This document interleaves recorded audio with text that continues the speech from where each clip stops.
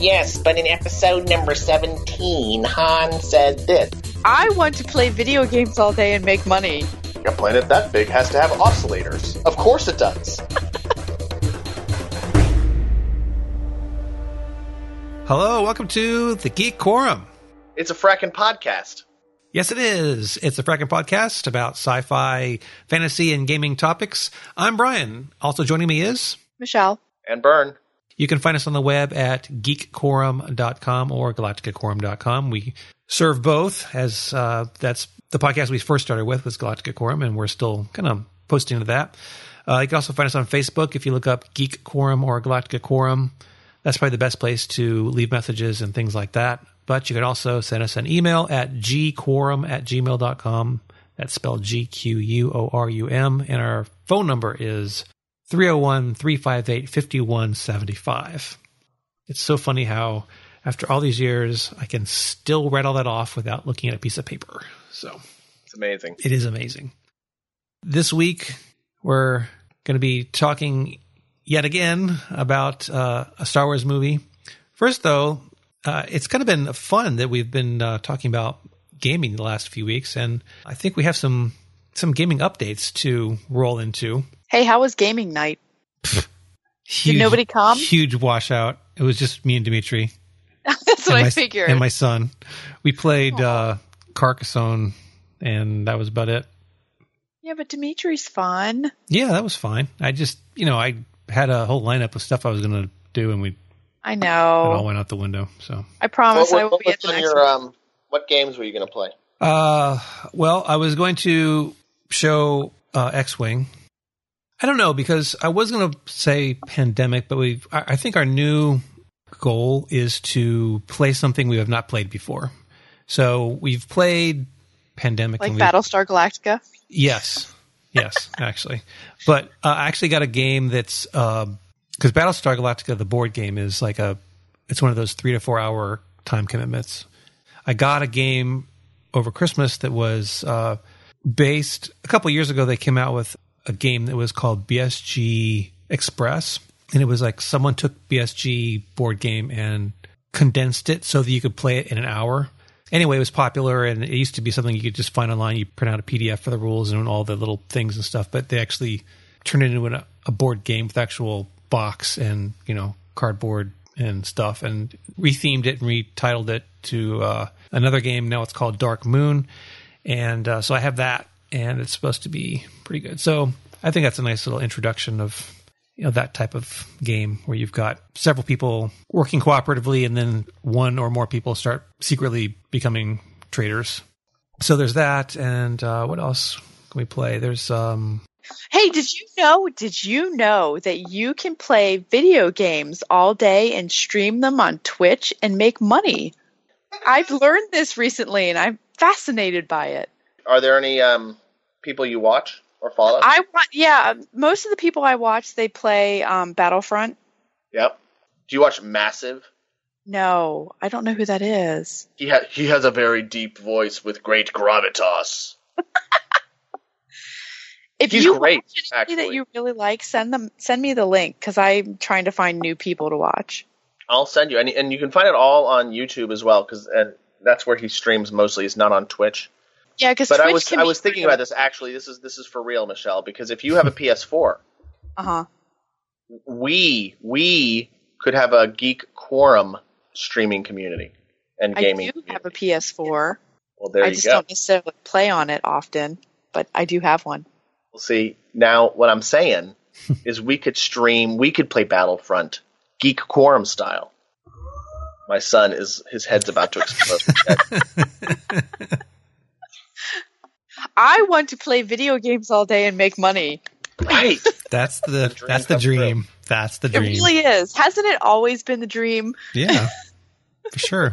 Yeah. See, I don't watch the Twitch gamer stuff. Maybe if there's a game that I really was into that I could follow that. What I watch actually is the complete opposite of those type of games. Is I watch battle reports of X-Wing tabletop games, which are slow and like moderated by someone almost like, as if it was on like the sportscast. Like a sportscast. It's like, oh, well, what are they going to do in this turn? Oh, well, they could do this and they could do that. And it's all very wonderful. And, but is that kind of like watching the Magic the Gathering tournament on ESPN2?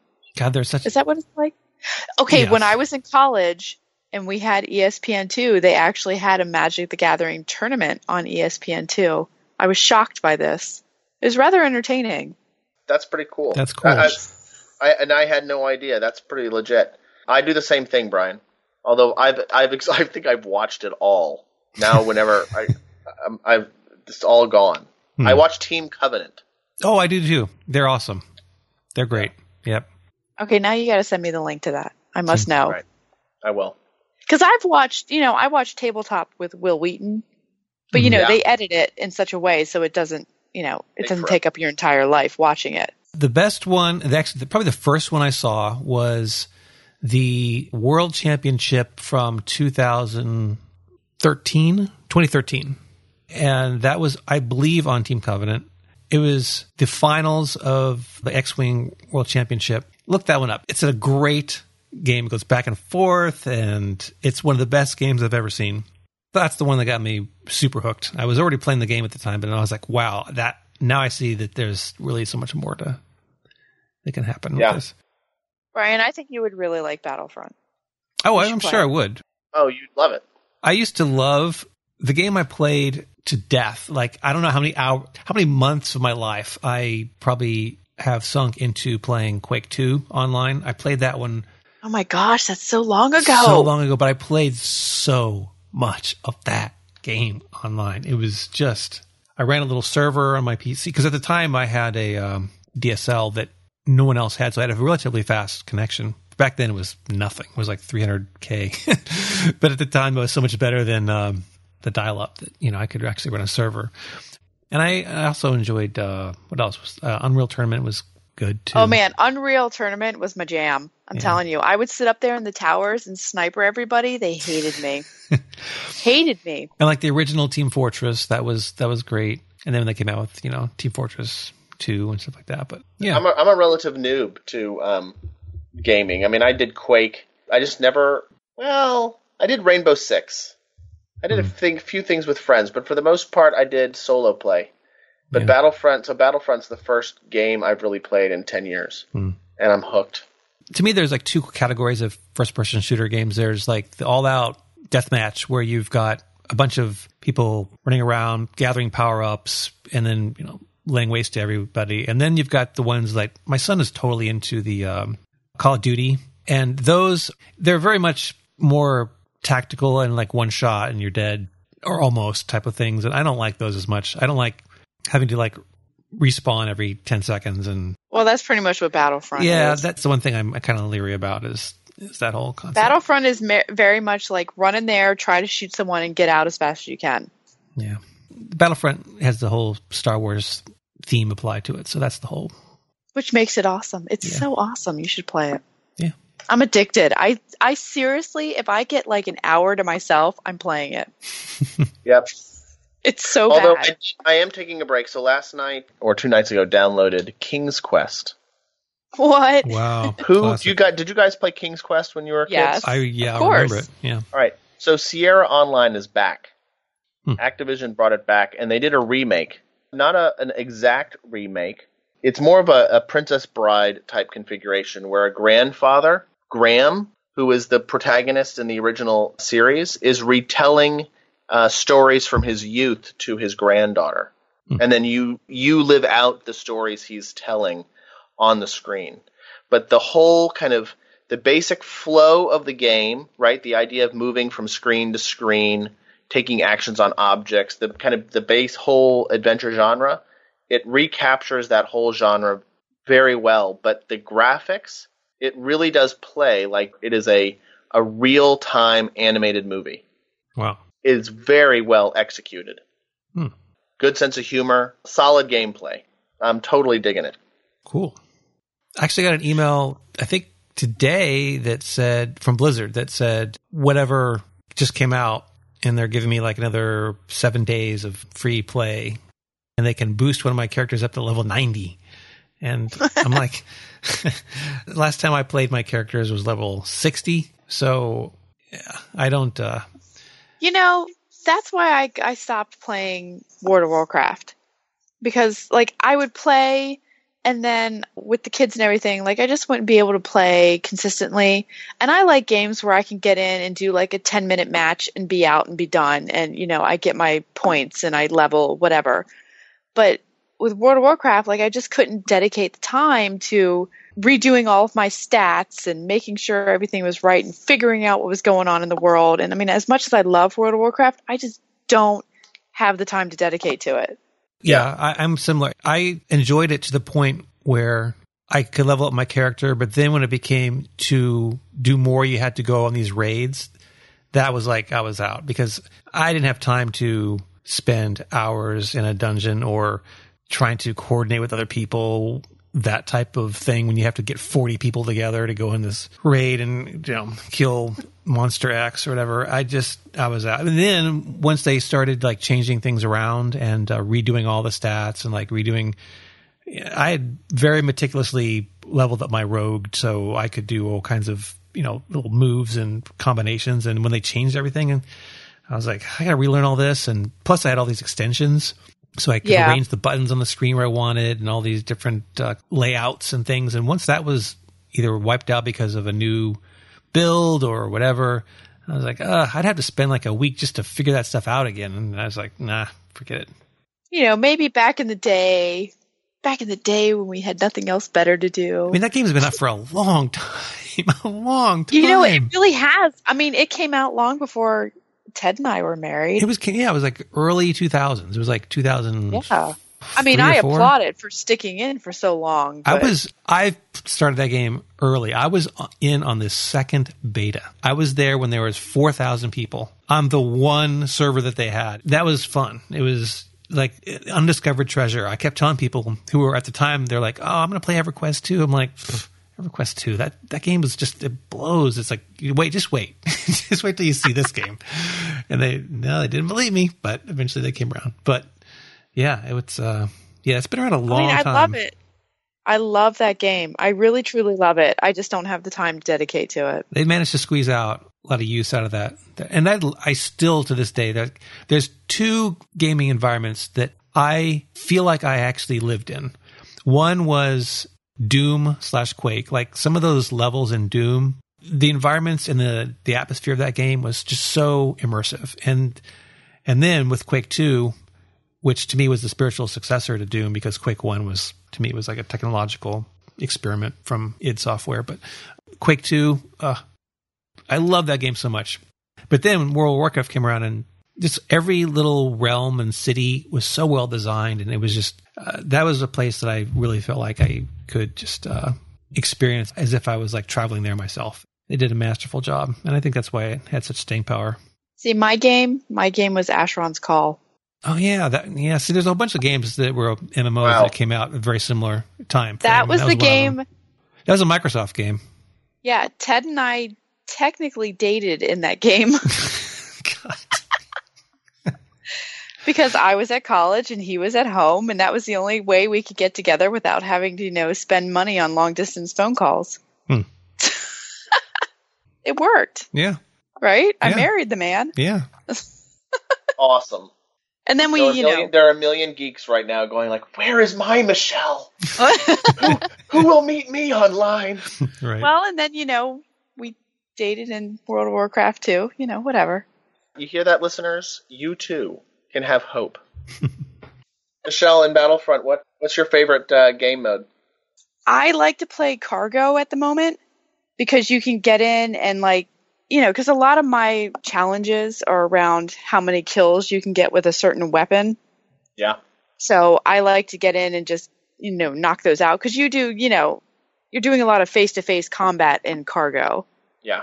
And I have a real issue. I'm having problems with any of the challenges that revolve around vehicles.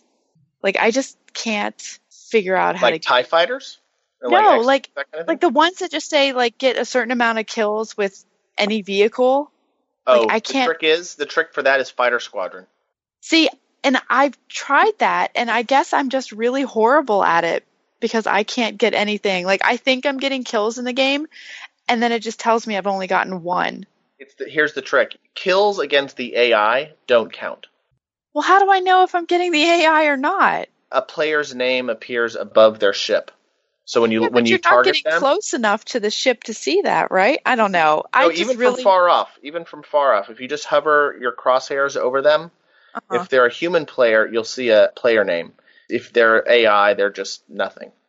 Okay, but well, yeah, like I'll go through and I'll kill like 14 AI ships and then one player, and I only get, even though I got 15 kills, I only get one. Technically, I only got one kill, which blows, but that's how it works.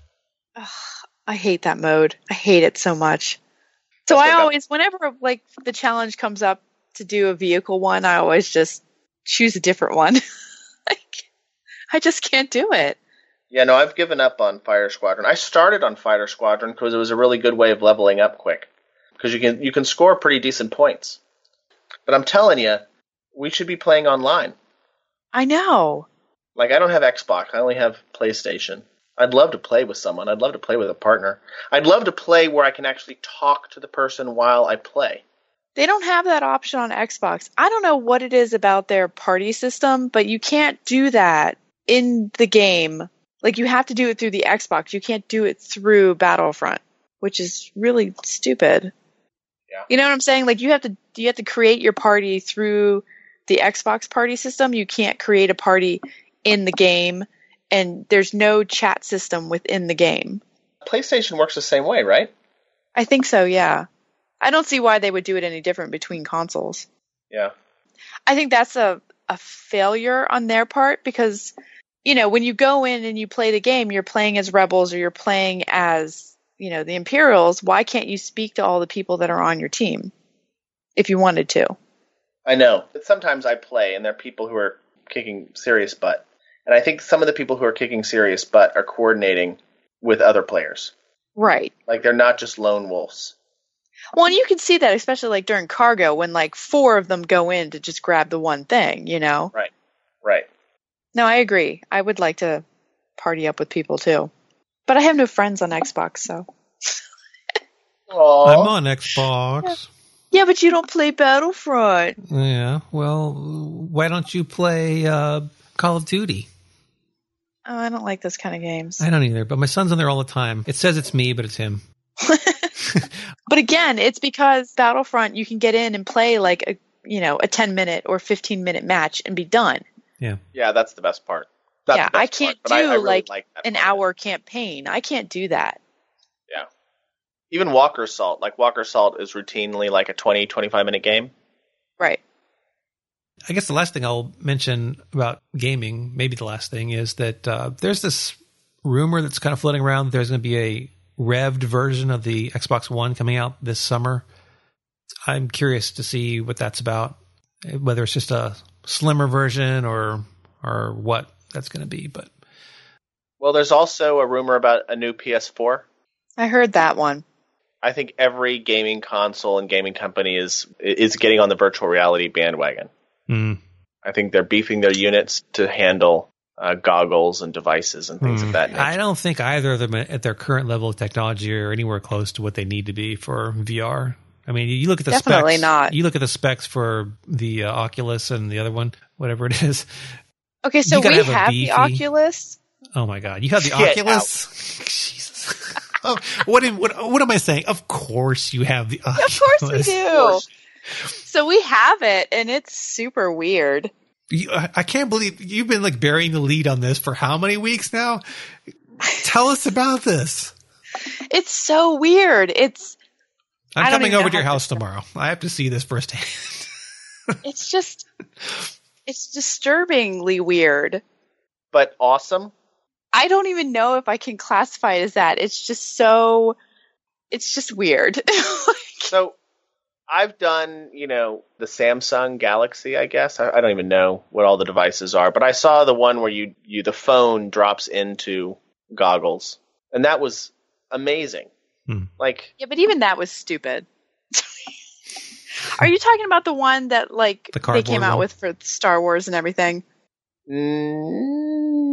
No, I don't think so. I have no idea. My friend brought it to work. It was pretty impressive. Like, I just did the demo stuff. Like, this is you're floating in the ocean and whales are cruising by you and manta rays, and it's extraordinary. It really is. You're like, you're in Ready Player One. You're like, I'm in the future. Yeah, but that's what the Oculus is. You just put your phone in there. Right.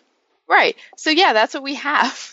So the problem I have with it is because I get migraines really easily. So I can't watch it for an extended period of time because it really, messes with your eyes. Yeah. Well, what games are you playing? Because there is sort of like a limited amount of stuff that really... Well, I haven't really played anything. I've only done some of the demo things, like, looking at some of the galleries that they have where you can go and, like, be in the middle of the caves or, you're in some beautiful landscape and you can look in the 360 view and, well, not really 360, but, like, all over. What's super weird about it is when you look down and you don't see your own body. Oh, yeah. That's what throws you off is because, you're not there. So, in reality, when you look down, you would see your own body, but here you are in this VR world and you're not there. So that's... You clearly have not done VR porn. Oh, God. No, I would never do that. Really? You would never do that. Never. I would never. We would be among the first three things I do. Only because a curiosity. I mean, hello. But I would only do it once and I would never do it again. I swear. Lies. But now, have you guys read Ready Player One? I have not. Not yet. Oh. I know I should. I'm still trying to get through the Game of Thrones books. I mean, put those down, Brian. Put those down. I gave up on those. You'll never finish those. That's a pipe dream. Ready Player One. Okay, first of all, as gamers, as sci-fi nerds, it's required reading for all of you. Mm-hmm. Hey, wait a minute. I was told as a sci-fi nerd that Ender's Game was required reading, and I'm sorry I never made it through it. No. I can't compare the two. Like, I think Ender's Game is a great book, but Ready Player One is all about celebrating nerd pop culture. The number of Star Wars references and the most obscure Star Wars references you can imagine, it's chock-a-block full of them. Plus, you have great Dungeons and Dragons references. I mean, the whole thing is built on top of gaming lore and gaming history. Like, it really is super, super fun. You'll read the book and you're just like, when is Steven Spielberg's movie coming out? Because I want to see it right now. Yeah, it's coming. Yeah, I'll definitely check that out. I would put money on the table that if you read the first 15 pages, you wouldn't stop. Okay. I will put it higher up on my list after I read Aftermath. Yeah, it'll speak. It'll speak to you. Oh, no, don't read Aftermath. No, I have to. I feel the need to read this book. I know it's horrible. I have been told it is horrible, but I feel I need to read it. All right, as long as you're going into it with that understanding. Okay. Why is this so hard to have Star Wars books be decent? I feel like people try too hard, and they try to stay within a certain, like, formula. They really desperately want to stay within the Skywalker formula, and it just ends up sucking because they want to include, like, every single character that ever existed in the movies. And you just can't do that. You've got to break out and you've got to come up with your own characters. And you have to think outside the box and think outside the Skywalker universe. And people just refuse to do it. Well, yeah, like, so maybe it came up on a previous podcast, but my favorite series from the old one was Rogue Squadron. Mm-hmm. I think that's partially because all the characters were new. I mean, it was Wedge Antilles. Wedge Antilles was kind of the main draw, right? And Wedge Antilles is awesome, but he's an unknown character, and so all the characters in the books were all new. So it was one of the few books that was in the universe, but not all about Luke and Leia and Han. I mean, there is the possibility to still stay within the Skywalker formula and be good, but a lot of the books that I've read in the past were so predictable. Like, you knew that, Luke was going to go off and he was going to have this adventure and he was going to get in trouble. But then, because he's a Jedi, he would solve the problem and it would be awesome, or, Luke would go off to another world and try and find another force sensitive person. And then all of a sudden he would accidentally run into Han or some other person from within the universe. And you'd be like, well, why the hell are they there? But no, because we just got stuck in the same formula because somehow we had to, at some point, Leia, Han, and Luke always had to be doing something together, or whatever Han and Leia were doing on like 2 galaxies away had to somehow coincide with whatever Luke was doing on 4 galaxies away. I just don't understand why people just can't let go. Yeah. The predictability is what makes them bad. Right. I was really hoping Aftermath was going to get good reviews, and I really wanted to read it. Then when I read the reviews, I'm like, well, I can't justify spending my time reading it. But the book that's coming out, The and now, Lost of Stars? course, is that the Leia book? Oh, no, there's another one. I was reading something today. There's a book called Lost Stars that apparently is that the romance? I don't know. Romance? What? There's a whole series of books they've authorized, but the one that's coming out soon and shortly is about Leia. And Brian, you'll hate it because it goes to seek to explain the origin of something. But this goes back to investigate the break of Leia from the New Republic. Mm-hmm. Okay. Like, yes, I don't know. That actually might be good. Well, no, I'm not going to say that. The concept of the story could be good. Exactly. We should probably really start talking about the movie. Yeah. I almost feel like I'm Force Awakened out at this point. But there's so much other good content out there. Truly. Worth but let's, about. let's get the review done. We'll talk about we'll devote an episode to our conjecture for our predictions and interpretations of the movie. All right, so Star Wars. Where did we leave off last time? We left off with Han and Chewie leaving behind the barge that they were on, and now they're heading to this other planet. Maz. Yeah, Maz. Whatever the name of what's the name? Well, I don't know the name of the planet. See, I don't know the planet. See, that was one of those things. It's like it was. Again, this midpoint part of the movie onward, this podcast you're gonna hear a lot of me going, man, I wish they had done blank. So we follow the Falcon and it lands on this kind of foresty place. They head into... Wait, it was called Takodana. That sounds like a taco stand down the street. And if it's not, it should be. Yes, or Takodana, whatever. Taco.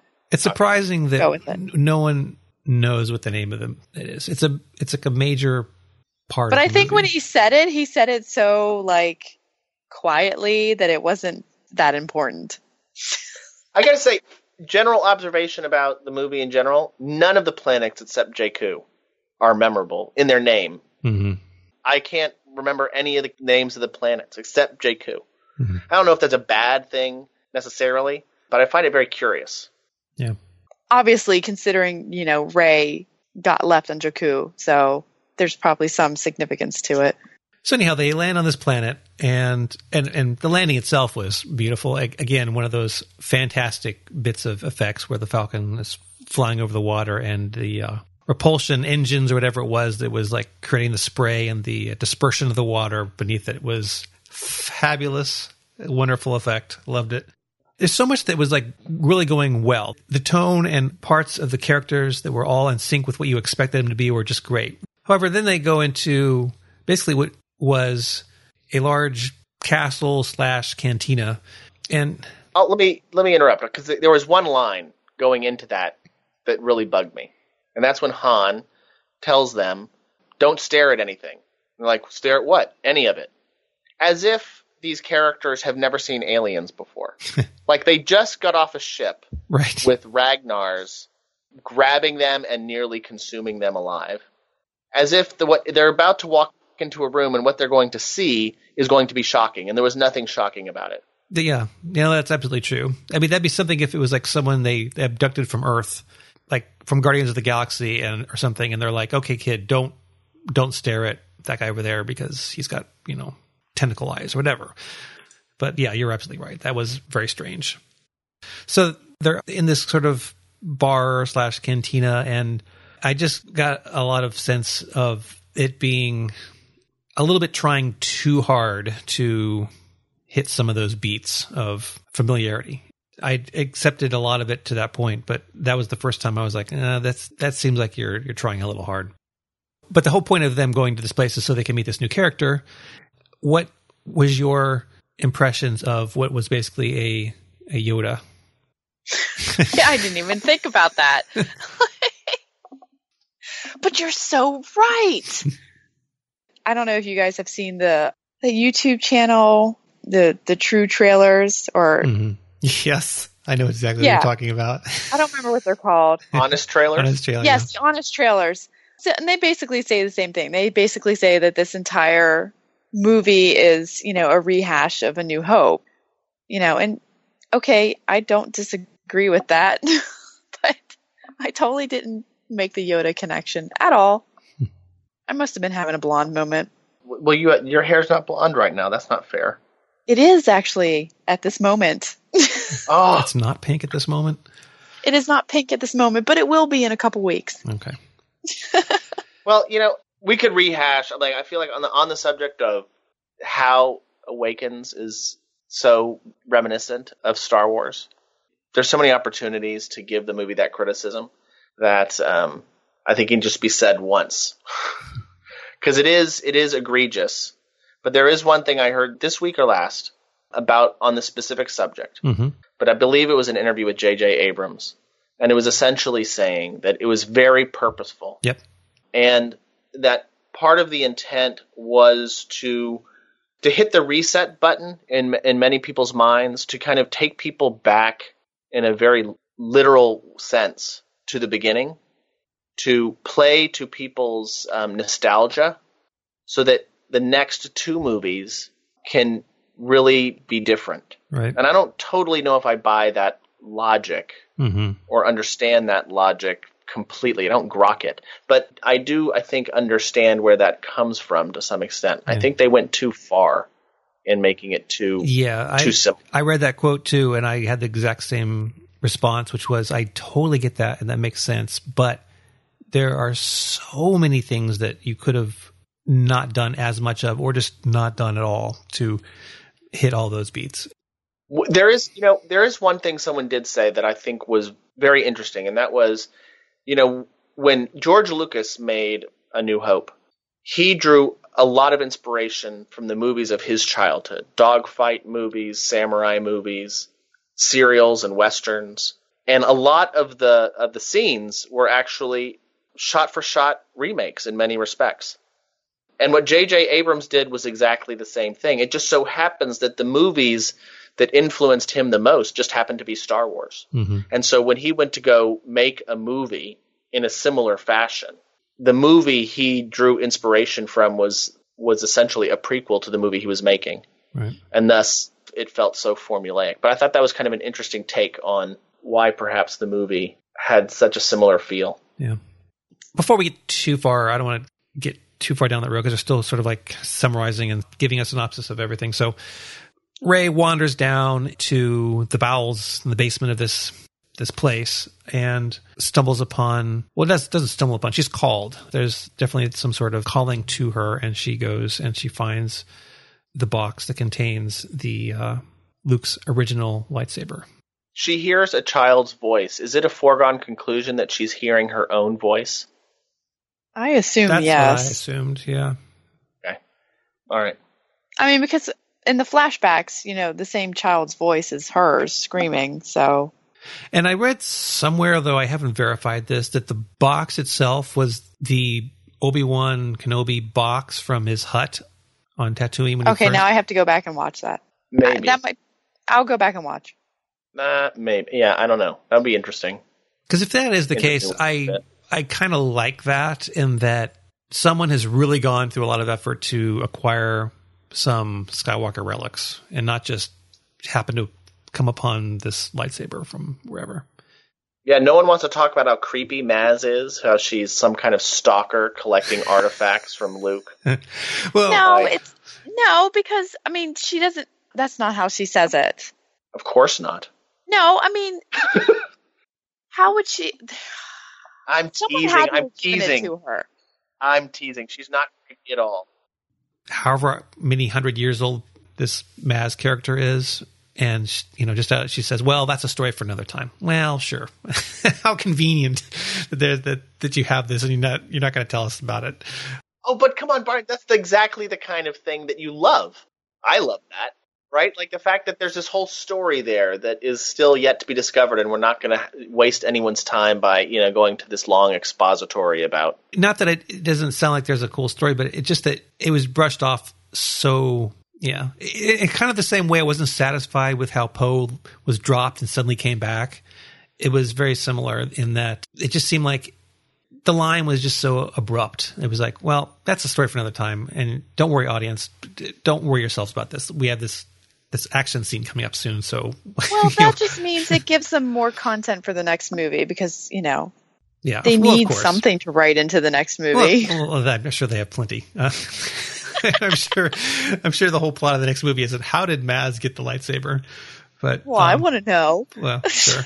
So there's that, and then the other thing which I thought was just really just annoying was C-3PO when he's like, "Oh, and I have this arm that's red. I'm not going to tell you how that happened," and it's just right. I absolutely that was kind of stupid. Hated it.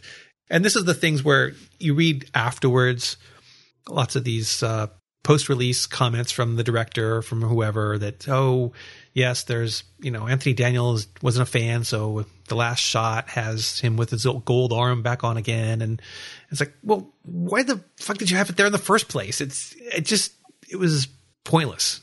They could have just... Wait. Here's my thing. Look, it's fine. It's fine if he has a red arm. It's fine if something happened, between the last movie and this movie to him. Mm-hmm. That's fine. Don't make his first line be, oh, yeah, by the way, I have a red arm. Exactly. It was... just don't even mention it at all. It was like the don't look at anyone too long line or whatever you just said, Bern. Those middle section there was just... Well, okay, all right. So on that same subject, here's another line that really bothers me. And that was when on the cargo ship, when Han borrows or maybe it was in the fight where he borrows the bowcaster from Chewie. Mm-hmm. He fires and then he turns to Chewie and he's like, I really like this thing. Yeah. And it's like he's never done it before. Are you fucking kidding me? You've never fired that before in like 30 or 40 years? Right, exactly. I was like, what? It would have made so much more sense if someone else had picked it up and done that. But for him to do it, I was like, what? Yeah, maybe it's a hidden code among smugglers, like don't touch each other's guns. I don't know. Yeah. But it was one of those lines where I'm like, really? Please. Yeah. But anyway, so back to the lightsaber and the calling thing. She's being called, and I'm thinking a couple things because, I'm already in this phase where I'm like, well, we just saw a cantina and we just saw a sage, old, miniature-sized alien creature, and now we're getting a beckoning call. And so I'm thinking, all right, they're hitting all the little notes here. So is this going to be like another dark force tree like on Dagobah?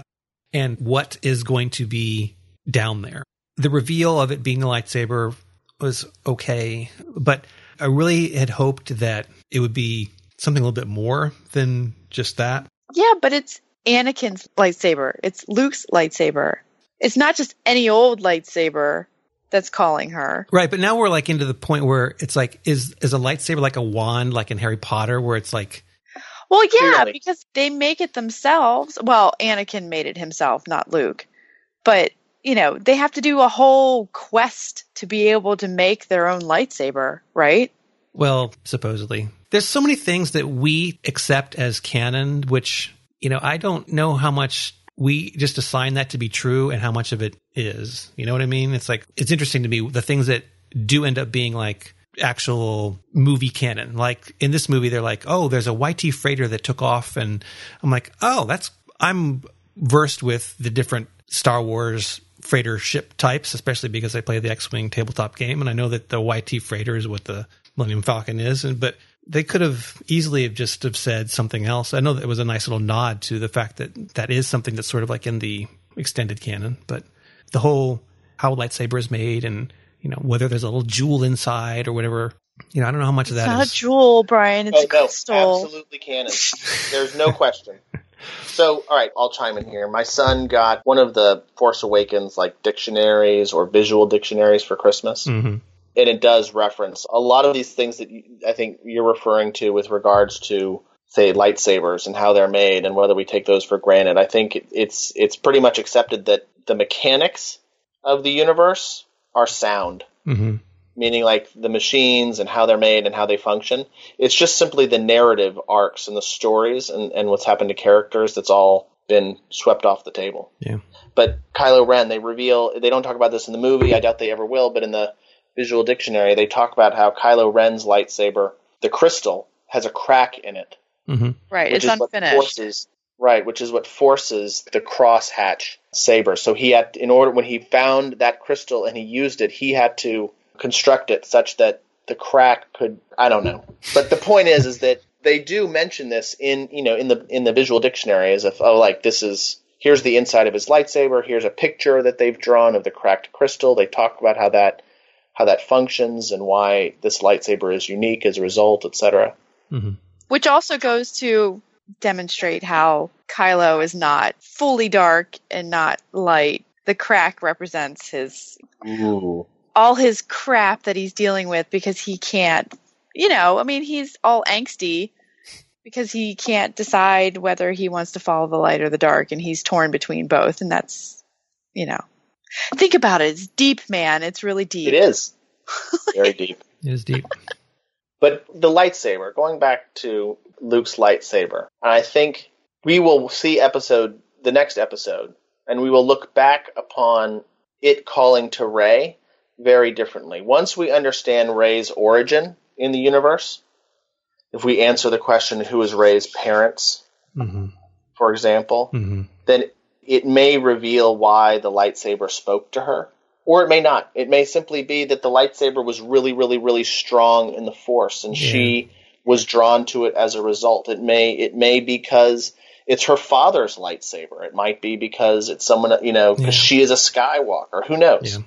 I don't know. My sentiment could change, but at this juncture, I'm not a fan of the lightsaber being this totem of saber sensitivity beacon thing. It's too much like the Harry Potter wand. I like the lightsaber just being a tool and not being Force itself, because then you start getting into can droids have the Force? Or I don't know. It's I don't know. The thing I was thinking of when she first started going down into that sub level was, again, harkening back to the Dagobah dark tree and the dark side of the Force that was a place of evil, as Yoda said. And I'm like, well, is there that kind of place in this building, in this world? And apparently not. But it just made me later, once I'd seen the movie once or twice, and I was thinking about the things that I liked and didn't like, and I was like, well, the visit to that one planet seemed to have a couple lines that didn't quite work, and they kind of stretched kind of hard with the cantina bit. And this is, quote, what I would have done is I would have had them, if they're really looking for Luke Skywalker, I would have had them say, all right, we're going to go look at old Jedi temples or old Jedi things that had old, pre-episode 1-ish sort of. Go back. Yeah, but all those were destroyed. That's part of the canon, is that the Empire destroyed all of that. That's true. But that's why their mission was to return the droid. They didn't know where the Resistance was. I don't know where this goes in terms of the mission of the droid and the Resistance. This might just shake up the whole latter half of the movie, which actually wouldn't be a problem with me because, again, I don't like the latter half as much. But I would have had them, part of the movie would have been, where's Luke Skywalker? Maybe they find Maz somewhere and she's like, try this place. And they go to this old temple. And the old temple has, because it's a Jedi place, it's got parts that are emanating on the good side of the Force and some of the bad side of the Force, sort of like how it was on Dagobah. And the thing about Empire Strikes Back in that scene with the tree that I've always found fascinating is when Luke first slips down into the roots of that tree. There's like stonework there. There's like parts of a structure. Yes. And I've always been like curious about what that was about. And You want to know? No, I don't. I don't want to know. I don't need to know everything. I'm just curious about it. So I was thinking, what if there was like something like that on a Jedi temple or something? And that would make sense for if Kylo Ren was also searching for Luke Skywalker. He would also be following along the same kind of breadcrumb trail of, well, I'm going to try to find these different places. I would look at if there is a rumor of there once being a Jedi temple here 100 years ago or 1,000 years ago, I'm going to go there. And that would have made sense for them to be there at the same time. I'm with you on that. I like that idea. And I generally believe that there were so many different ways the story could have told, and you could have ended up in the same place. Right. You could have skipped Starkiller Base, and you could have skipped a lot of the very kind of repetitive elements. I agree. I like the idea that it could have been a kind of a cat and mouse, cloak and dagger kind of chase, race to the finish kind of situation. And they went through a lot of variations of this story. And I've not read every interview with some of the screenwriters, but I've read some of them. And, there was like original plot points where I think they were trying to find parts of the old Death Star that was destroyed over Endor in part of an ocean or something. And so some of it was underwater, and they were trying to find clues from that. Maybe they were trying to, I can't remember exactly. Maybe they were trying to find parts of the Emperor's throne room that had been blown up and then sunk into one part of Endor's lakes or oceans or something. So there's lots of things that they abandoned in terms of possible plot points. But if there's one thing I truly wish they had not done as much as it's the whole Starkiller Base thing, because that when I saw that, there was a definite deflation of my overall opinion of what was going on. I was like, oh man, it was too much of a copy of things that I'd seen before. And the fact that this might be nitpicky, but I didn't understand from a science perspective, since we're talking about science, how the heck that was supposed to work. They fire the weapon and, Han and Chewie are looking up and they see these streaks across the sky. And I'm thinking, are they in the same system as that? Because that would be kind of strange for them to see that. And is the planet they're firing on also in the same system? Or I didn't understand that concept at all. It was a little bit too much for me to fully buy. Yeah. On top of it being yet another planet-busting, planet-sized weapon. The thing I was tired of from some of the other movies was seeing Tatooine yet again. And now I'm like, okay, I'm seeing a super planet-destroying weapon yet again. Please stop. Please stop. I have a hard time with timeline. The way the movie runs, it seems like it was all done in one day or 2 days. Mm-hmm. And that makes me nuts. I need more of a okay, it took us 2 weeks to get to this planet. Yeah. They'll create a novelization of the 2-week trip from Jakku to Maz's, where they all played holo chess. It'll be so exciting. The other thing that I began to question was the whole idea of who the First Order was and who the Resistance was, and I still don't understand. And I have a sense that Leia book is supposed to address some of this stuff about who's what. But I was very confused how the First Order on Starkiller Base had oodles and oodles of technology, troops, just shiny equipment, just legions of troops. They're destroying major planets that obviously aren't funding the First Order, because why would they destroy the people that are giving them resources?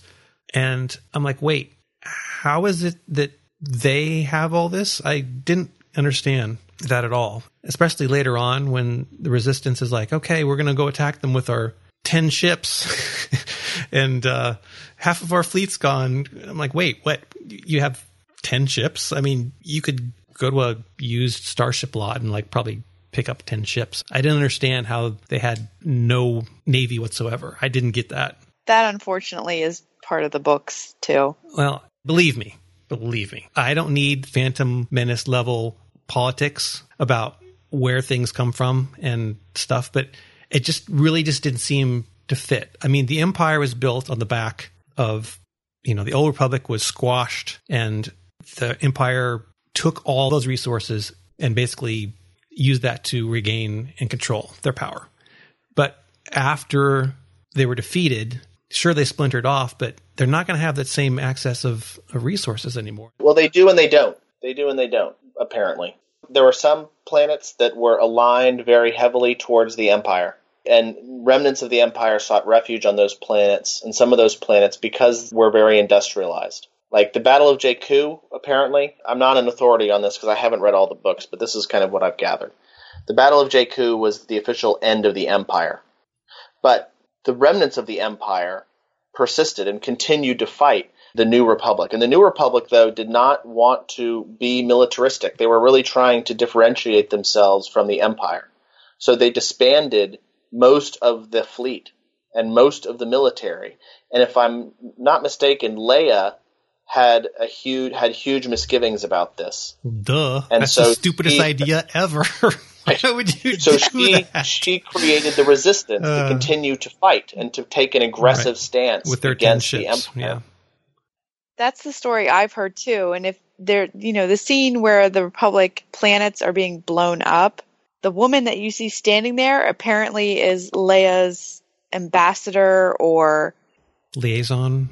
Yes, her liaison between the New Republic and between her. So she was there to negotiate a deal between the Resistance and the New Republic. And of course, she ends up dying as the planets blow up. Yeah. But that's apparently what the significance of that woman was. Yeah. Okay. Well, I thought that scene was just because, frankly, they blew up a planet and I had no connection whatsoever to that planet. The only reason why you gave a slightest bit of caring was they showed people looking up in fear and being like, oh no, we're about to die. There was no one no character we knew that was on there. There was nothing. And so for me, that was not a great way to make us invested. I don't know if I feel the same way about Maz's planet. I forget, the Taco Shack planet. I kind of like that part of the story. Everything that happens after that is so derivative. It's fun, and I let myself enjoy it, but I'm like, I've seen this movie before. Mm-hmm. It's great and all, because it's Star Wars, and ooh, a lightsaber. Mm-hmm. But after that, I just kind of have to say, like, you know what? At this point, I'm letting it go. I'm going to enjoy the movie. But critically, this is part of the movie that I'm just like, it really, really bugs me. Yeah.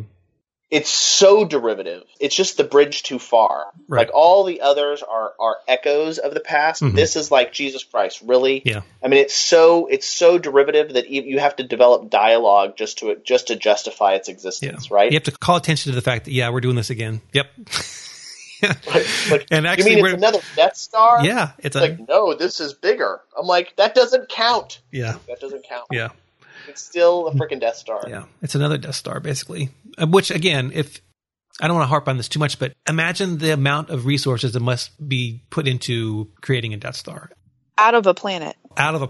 And all I could think of was the shiny floors of that Star Destroyer and like the legions of troops and their shiny armor and the young millennials who were manning the consoles of the Starkiller base. And the fact that they have Finn, who's like since childhood been trained to be a stormtrooper. So obviously there's like this whole industrial complex of the First Order that's been going on for decades. It all could have been solved if in the opening crawl, I just didn't say like from the ashes of the Empire, because that makes it sound like the Empire was dead.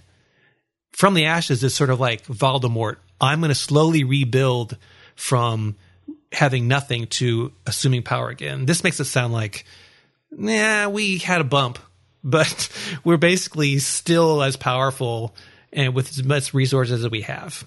I think that's this is perhaps why every Star Wars movie is somehow doomed, because there are people like us pushing the glasses up the bridge of our nose going, yes, but in episode number 17, Han said this. And then you're like, and this contradicts, the incontinuities are too much. I mean, we can't, we try so hard to let ourselves enjoy the movie, but we can't escape the fact that we're so caught up in this universe. I think I don't think it's as doomed. I think it would have been easy to let off the throttle a little bit and not do something as blatant as another Death Star, and to maybe just tone down the absolute power of the First Order Or it's just changed that crawl just a little bit to make it not be as out of sync with what I kind of expected the First Order to be. Again, back to quote how I would have done it. I would have had the First Order be, have them have some bits from the old Empire, but also have a little bit of rough edge to it. Like, they got a Star Destroyer, but they also have some other ship or group of ships that they kind of just commandeered because they did. So there's just a little bit more roughness to it. As it is, they're so uniform and they're so powerful. And it just seems like if they were the Empire, they got their asses handed to them on Endor, they would have had a little bit of more problems than just, spiffing up their TIE fighters and giving a different paint job. Oh, all of the criticisms of the old movies even get carried over to this one. Well, I have an idea, guys. Let's build a giant weapon, but instead of a trench, there's a big hole with some oscillators. And if you blow those up, boom, planet's dead. They didn't even have to think too hard about it. It's like a planet that big has to have oscillators. Of course. Of course it does. They did everything bigger and better, but they didn't do it necessarily better. And we're getting ahead of ourselves a little bit, but man, the attack on the Starkiller base with the X-Wings, that was totally unmemorable to me. The trench stuff in the Return of the Jedi with going through the superstructure was a million times better. There was nothing I really recall from this movie being like, oh, wow, that was cool when Poe did whatever, flying through whatever generic tubing. Or there was no like other pilot that had some sort of Porkins, you're about to die, or Wedge, save me type of moment. It was all just very generic. Yeah, that's a good point. They should have lost one of those characters. Nien Nunb, love him to death, but there should have been some greater sacrifice. And there might have been, but again, this is where we hear people talk about the movie afterwards. And they're like, well, so and so was in it, but he didn't want to die, and because the guy that is J.J. Abrams' friend, the guy that's been in a lot of stuff, he was in Heroes and whatever. Greg Grunberg. He said there's a line for him. We were supposed to say something like, "I'm hit," but he said, "I'm not going to do that because that means you're gonna kill me." So he didn't do it. So. They did a lot of editing, and that's the other thing you can do with CG is you can say, okay, the pacing here is weird because they got the saber fight down here on this part, and over here we got this other thing, but we need to extend the space fight a little bit. Well, let's just, have this thing swoop that way and have it swoop that way. It doesn't really do anything. It doesn't like tell a tale of, the scene. It just adds something to buffer. Anyway, so I think we're actually going to come to a little bit of a stop here because we've been going for a while and actually had a good discussion. Mostly about gaming, but we'll get through this movie. We will get through this movie. We said it was going to take a long time, and it's going to take. So, we'll continue next time, and I think at that point we'll get to some of the things about what might have been seen as either surprising or controversial or whatever. So we'll get to that next time, I guess. So, thanks again for everyone for listening. The last time we talked about old social media platforms, there's this new one you're talking about, Talk Show. So a friend of mine who used to be the VP of product at Twitter, I used to work for him at Six Apart all those many years ago. He just released a new app called Talk Show, which is essentially public texting. So you get a bunch of friends together, you create a talk show, and you guys can chat with one another, and everyone else gets to watch. And then you can invite people into the talk show from the community that you want. But like if during the week we want to share links with each other, or talk and have reactions to stuff that's happening on the interwebs. Talk Show seems like it could be a fun way to do that. Cool. All right. Well, I'll set one up, and we'll hope that people actually observe. And kids, it's a new app, so you'll be cool because you'll be the only one doing it. Great. So again, you guys can find us on Facebook. Everyone's got the Facebook, and you can send us email. gquorum@gmail.com, and our phone number 301-358-5175. And I also want to mention thanks to Skiznot for our theme music. He did that way back when, and we're still using it, so thank you for that. And thank you guys. I'm really enjoying these geek talks. They rile me up. They rile up my geekness. They do. It's a lot of fun. Yes, it is. So. Thanks. I need it. Yeah. You can only talk to toddlers for so long. And now you talk to grown-up toddlers. Yes. Yes. Well, as you all know, my youngest is superhero obsessed lately, so at least I get to talk to her about that. Cool. I'm sure she's a fan of Deadpool. Oh, dude, I totally watched that movie, finally. Yeah. It's so inappropriate. I mean, all the people that took their children to see this movie, you be stupid. Oh my God. Inappropriate is pretty diplomatic way of framing it. I was just, it's very inappropriate. Well, I think that brings us to the end of this one. Thank you guys again. And until next time, the jump clock is running. Catch you next time. Bye. Bye, everyone. Next time on the Geek Quorum. I'm a big fan of your podcast. I love it because I'm a big nerd. And I play D&D, which qualifies me as an absolute nerd. We should do a Geek Junior forum. We should. That's a fabulous idea. You want to listen when we record? Yes, I do. Okay, you can listen. It is an honor to serve you, my liege. Oh my God. Love him.